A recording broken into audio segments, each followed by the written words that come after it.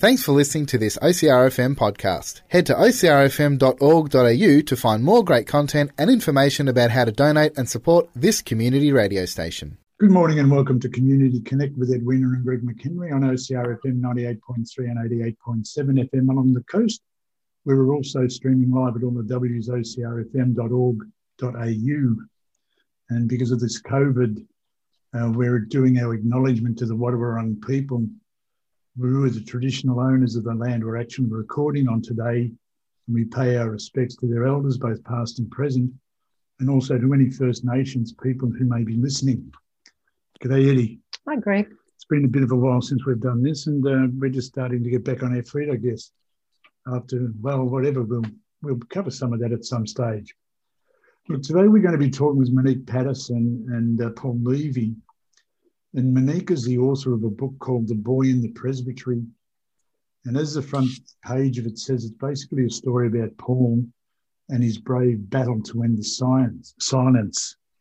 Now, because of the nature of the program, which is related to sexual abuse and various other things, the book itself does have trigger warning at the beginning of it. So I'll read that basically out as to what it says, but where it says book, it'll be program.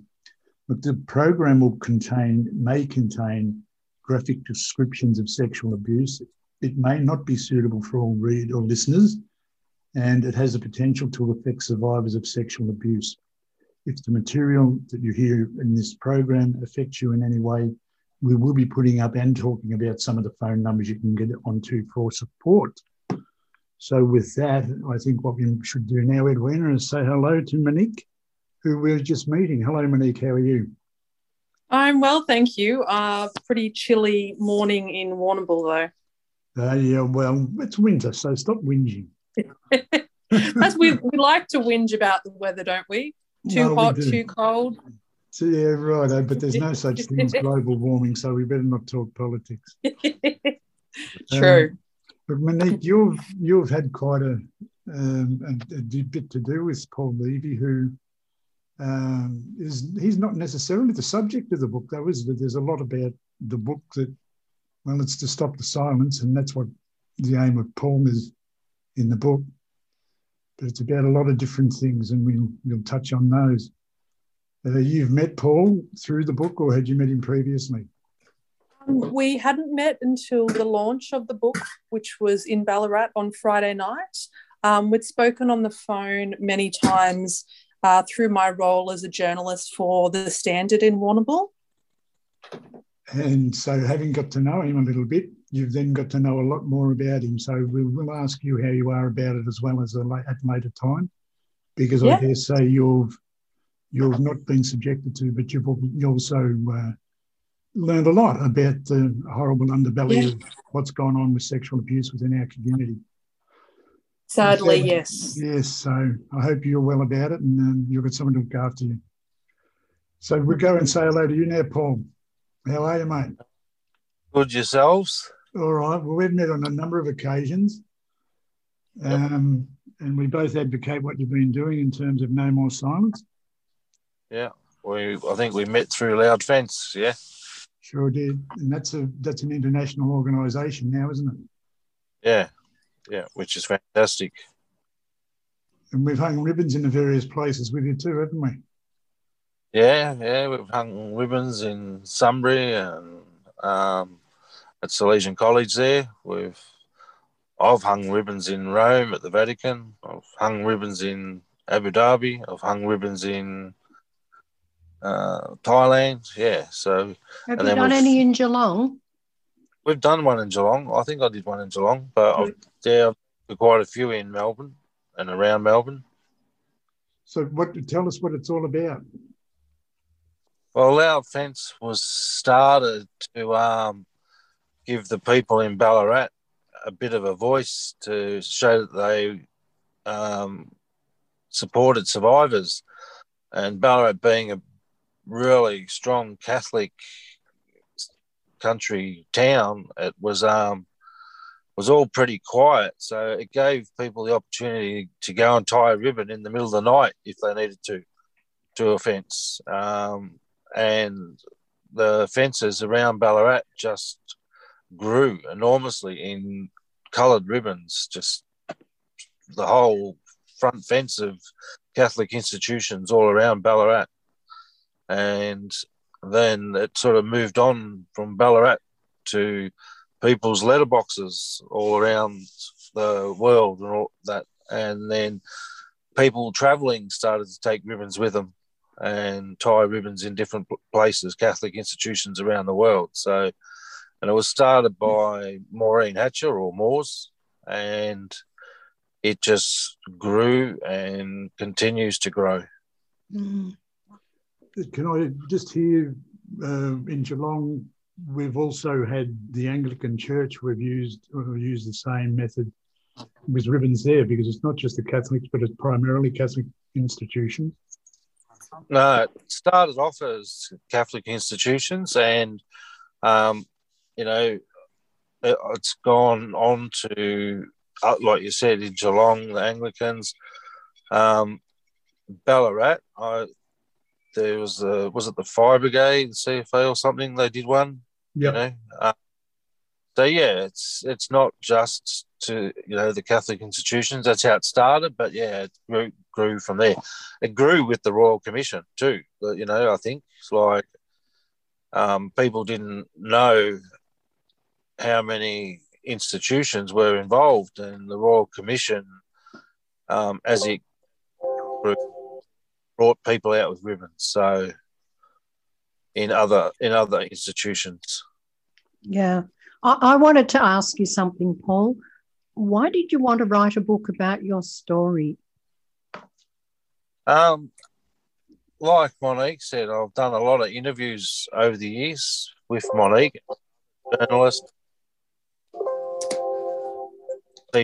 TV programs, Studio 10 on Channel 10, the morning show, the project, we did stories there, and they sort of, how could you say it? They sort of skipped over the abuse. It was always just known as, I was abused by a Catholic priest, and the story sort of needed to be a bit deeper than that, I believed, and so yeah, doing stories, small stories with Monique along the way, we suggested that we do a book together.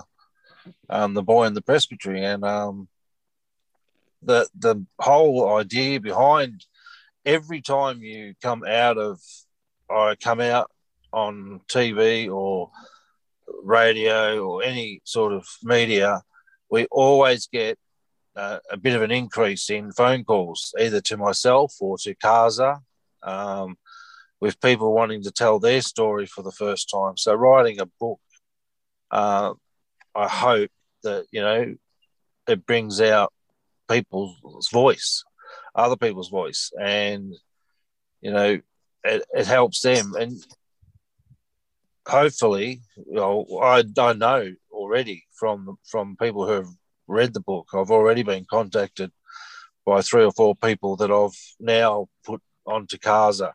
So the book, to me, has done its job already 4 times, I'm sure it's done it a lot more, Why do you think it's important that people do come out, Paul?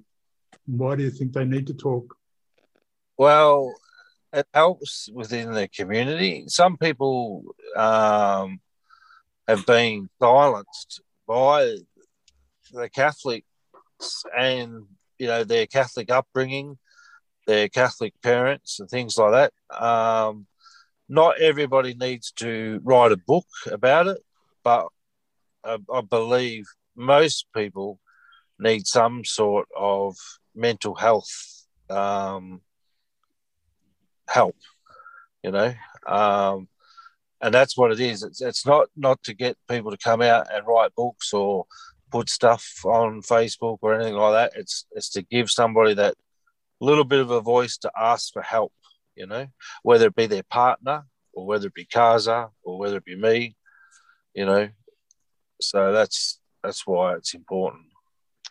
I found by reading your book, and you're putting your book out, not only are people ringing you, but they're actually going to be able to have a support family. They're going to be in touch with people that understand the journey. Yeah, that's true, and it's important that people feel like they've got that support around them. You know, they might have family at home, they might be living on their own. You know, a lot of survivors go through broken marriages, things like that, or don't get married. You know, alcohol dependency, all that sort of stuff, as well as the sexual abuse. You know what I mean? It's not just help for that; it's help for other things, or what you're using as a coping mechanism, whether it be alcohol, drugs, or things like that. And if they do see someone talk about it, I believe that it does help them. You know. Well, I think in terms of dollar terms, and that for our society, for people to have their hand put out and they're healing, it's a lot cheaper to be healing than it is to be out there creating mayhem in terms of the alcohol and other drug abuse, family violence, and the rest of that. You're nodding in that regard. Is that in that regard, Monique? You're reporting with the Warrnambool standard. Obviously it's a specialist type area that you're reporting in. How is the impact do you see from your reporting? How is that impact on the community locally with your readers? Well, I think that first and foremost, and this is another reason that I was more than willing to share Paul's story, is that it just shows the extent of what went on, particularly in the Catholic Church. I don't think anyone has any understanding of how widespread it was, how many priests were moved on from, you know, parish to parish, and you know, the cover-ups. I guess my reporting, I hope that it shows the community that it wasn't just one or two pedophile priests that were basically given a haven within the walls of the Catholic Church. It was much more widespread. And even when I did the research for the book, I was brought up Catholic. I went to a Catholic primary school. I had a bit of an idea, but I was absolutely shocked. And if I was shocked, and I'm already a journalist that reports on it, then imagine other people who have no knowledge about it at all. So I think that it's important that people know exactly what happened, how many countless innocent children's lives were, you know, just irreversibly, you know, affected by these pedophile priests. People need to know how widespread it was so that it can never happen again. One of the things that is talked about in the book, and here we are today, we're going to mention Ridsdale. I find it hard to say the name because it's almost a four-letter word. But we're able to use his name, Ridsdale, and we're allowed to associate Paul Levy with that name as a victim of this bastard. Yet you need to conceal because of the restraints now in being able to have victims be noted, or names being used, or victims being able to speak out against their whatever you call those people, pedophiles, the perpetrators. Yeah, well, I have a court order, so my name can be mentioned. That, you know, with my permission. We went. Nina Fennell, she started, what is it, Monique? Let Us Speak. Yeah, and she got us to, she got a GoFundMe page and raised money to get us through court to get our name so we could tell our story once again. Because it was like we're being told our story so many times, and then all of a sudden the law changed and they go, no, you can't say it now. You know, it was crazy what they did. So they're in the process of changing that back now. It's as if they're putting the wrong person into silence, into jail. Yeah, he's silenced again, you know. Yep. It is, as Paul said, it's being reversed, but there's still going to be a condition, which means that survivors or victims who have passed away, they can't be named in the media, even with their family's permission. So some victims of murder, even, you know, high-profile cases, their family can't in the media speak out about their family member and for that family member to be named, which is a slap in the face for these families. We've got one of our friends here, and I think Paul has met him, knows Chris Pianto pretty well. Chris Pianto is quite happy to mention Alan Swingler, who is his perpetrator. And here's a story for you, Monique, and it's a fact. When Chris was talking to me on air on a different radio station, he made mention about how he'd gone back to the school, St Joseph's College here in Geelong, where he'd been abused. And it was part of his journey of healing to revisit some of the sites so as he was able to, conceptualise or put it to bed if he could, so to speak. And so he was having a stroll around with Paul Tobias, the principal at the time. And Paul Tobias just mentioned to him that after Swingler got out of jail, that Swingler had words with Paul Tobias asking, could I do something to help the name of the school, because I've sort of brought it down with my behaviour and that I've been to jail for the offences against 6 boys. And Tobias sort of pressed him on it. He said, well, really, I feel guilty because there are probably another 100. Yeah. Yeah. And that's just one man, a person thing. I think we realise how bad pedophiles are. And it's not just one person that they offend with. So now I'm not sure whether if I got myself in trouble now by associating Swingler in the eyes of the law, can I be nabbed? No, I don't think so. I'm not 100% exactly sure where it's at, but I think more Chris's name, I think. No. Because that's all been in the public domain in the past, and I can remember that from being in the papers and whatever else. So, that's what happened.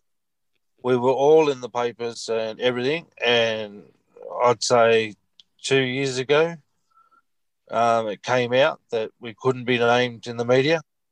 So, a lot of us, it's stopped a lot again. So, even though Chris, myself, others, we've been in there thousands of times. You Google my name and there's thousands of stories. But by law now, without that court order and his permission, using his name it's against the law at the moment until they get this changed. With the book, in writing it, Monique, you learnt a lot, as you said. What do you see? You had to get the feeling from Paul as to what he wanted to get out of it. Edwina has read the book.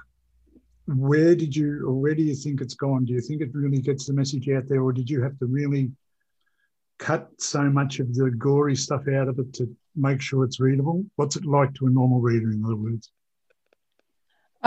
Look, I don't think that we cut anything out of it. I think that as I said, people need to know exactly what went on.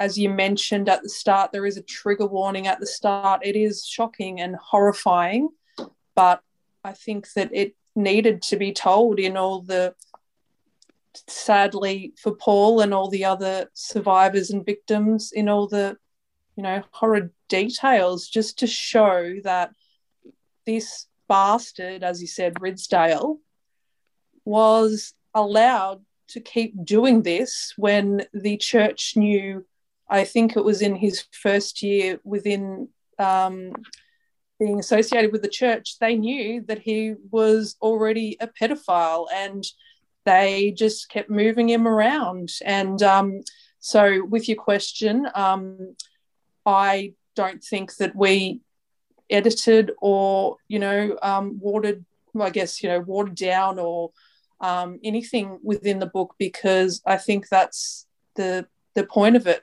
People need to know how bad it was. Yeah. For so many people. That was definitely the point of the book. Paul, part of it, the story, it's yours to tell, was at Mortlake. Yeah. And you were already troubled before you became the presbytery boy. Yeah, well, the abuse with Ridsdale started when I was at year 7 at St Bede's in Melbourne.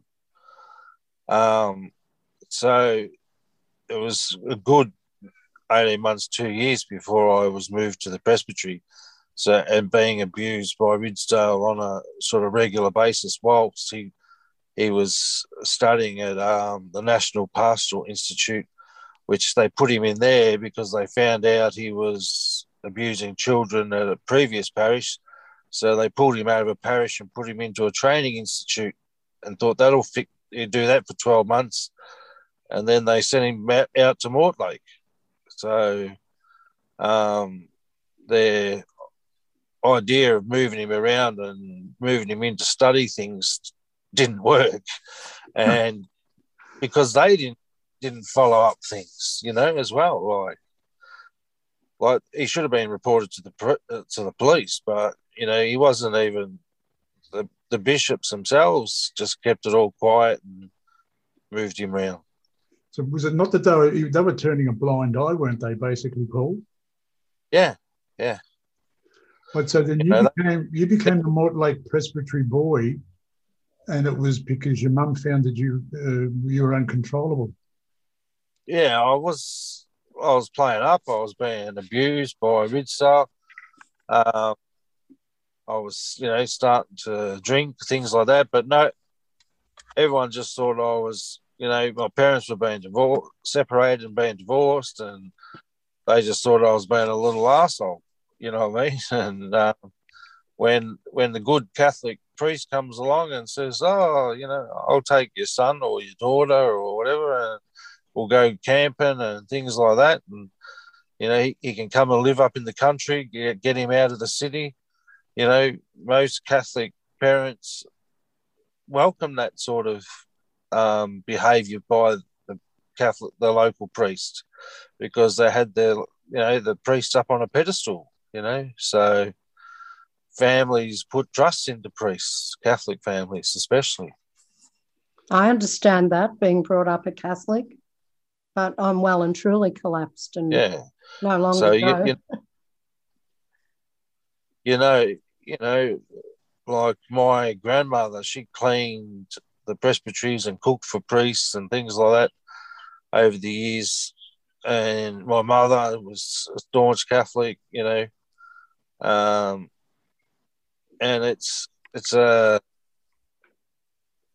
was, I don't know what it is like now, but yeah, it was a very controlling organisation.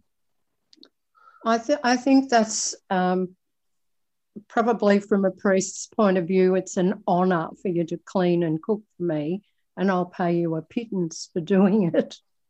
Well, that's it. I don't think they even got paid, my grandparents and that. I think they just did it because they were good Catholics, Well, this opens up a whole different layer of conversation to a certain extent, which I'd like to go into a little bit. And if we just have a little bit of a break and have a deep breath, and you've had people calling you since the book was published where they ring you for support, so they are leaning on you to a certain extent. We might talk a little bit more about that when we come back, but today we're talking with Monique Patterson, the author of the book about Paul Levy, who was a boy in the presbytery. Thanks for listening to this OCRFM podcast. Head to ocrfm.org.au to find more great content and information about how to donate and support this community radio station.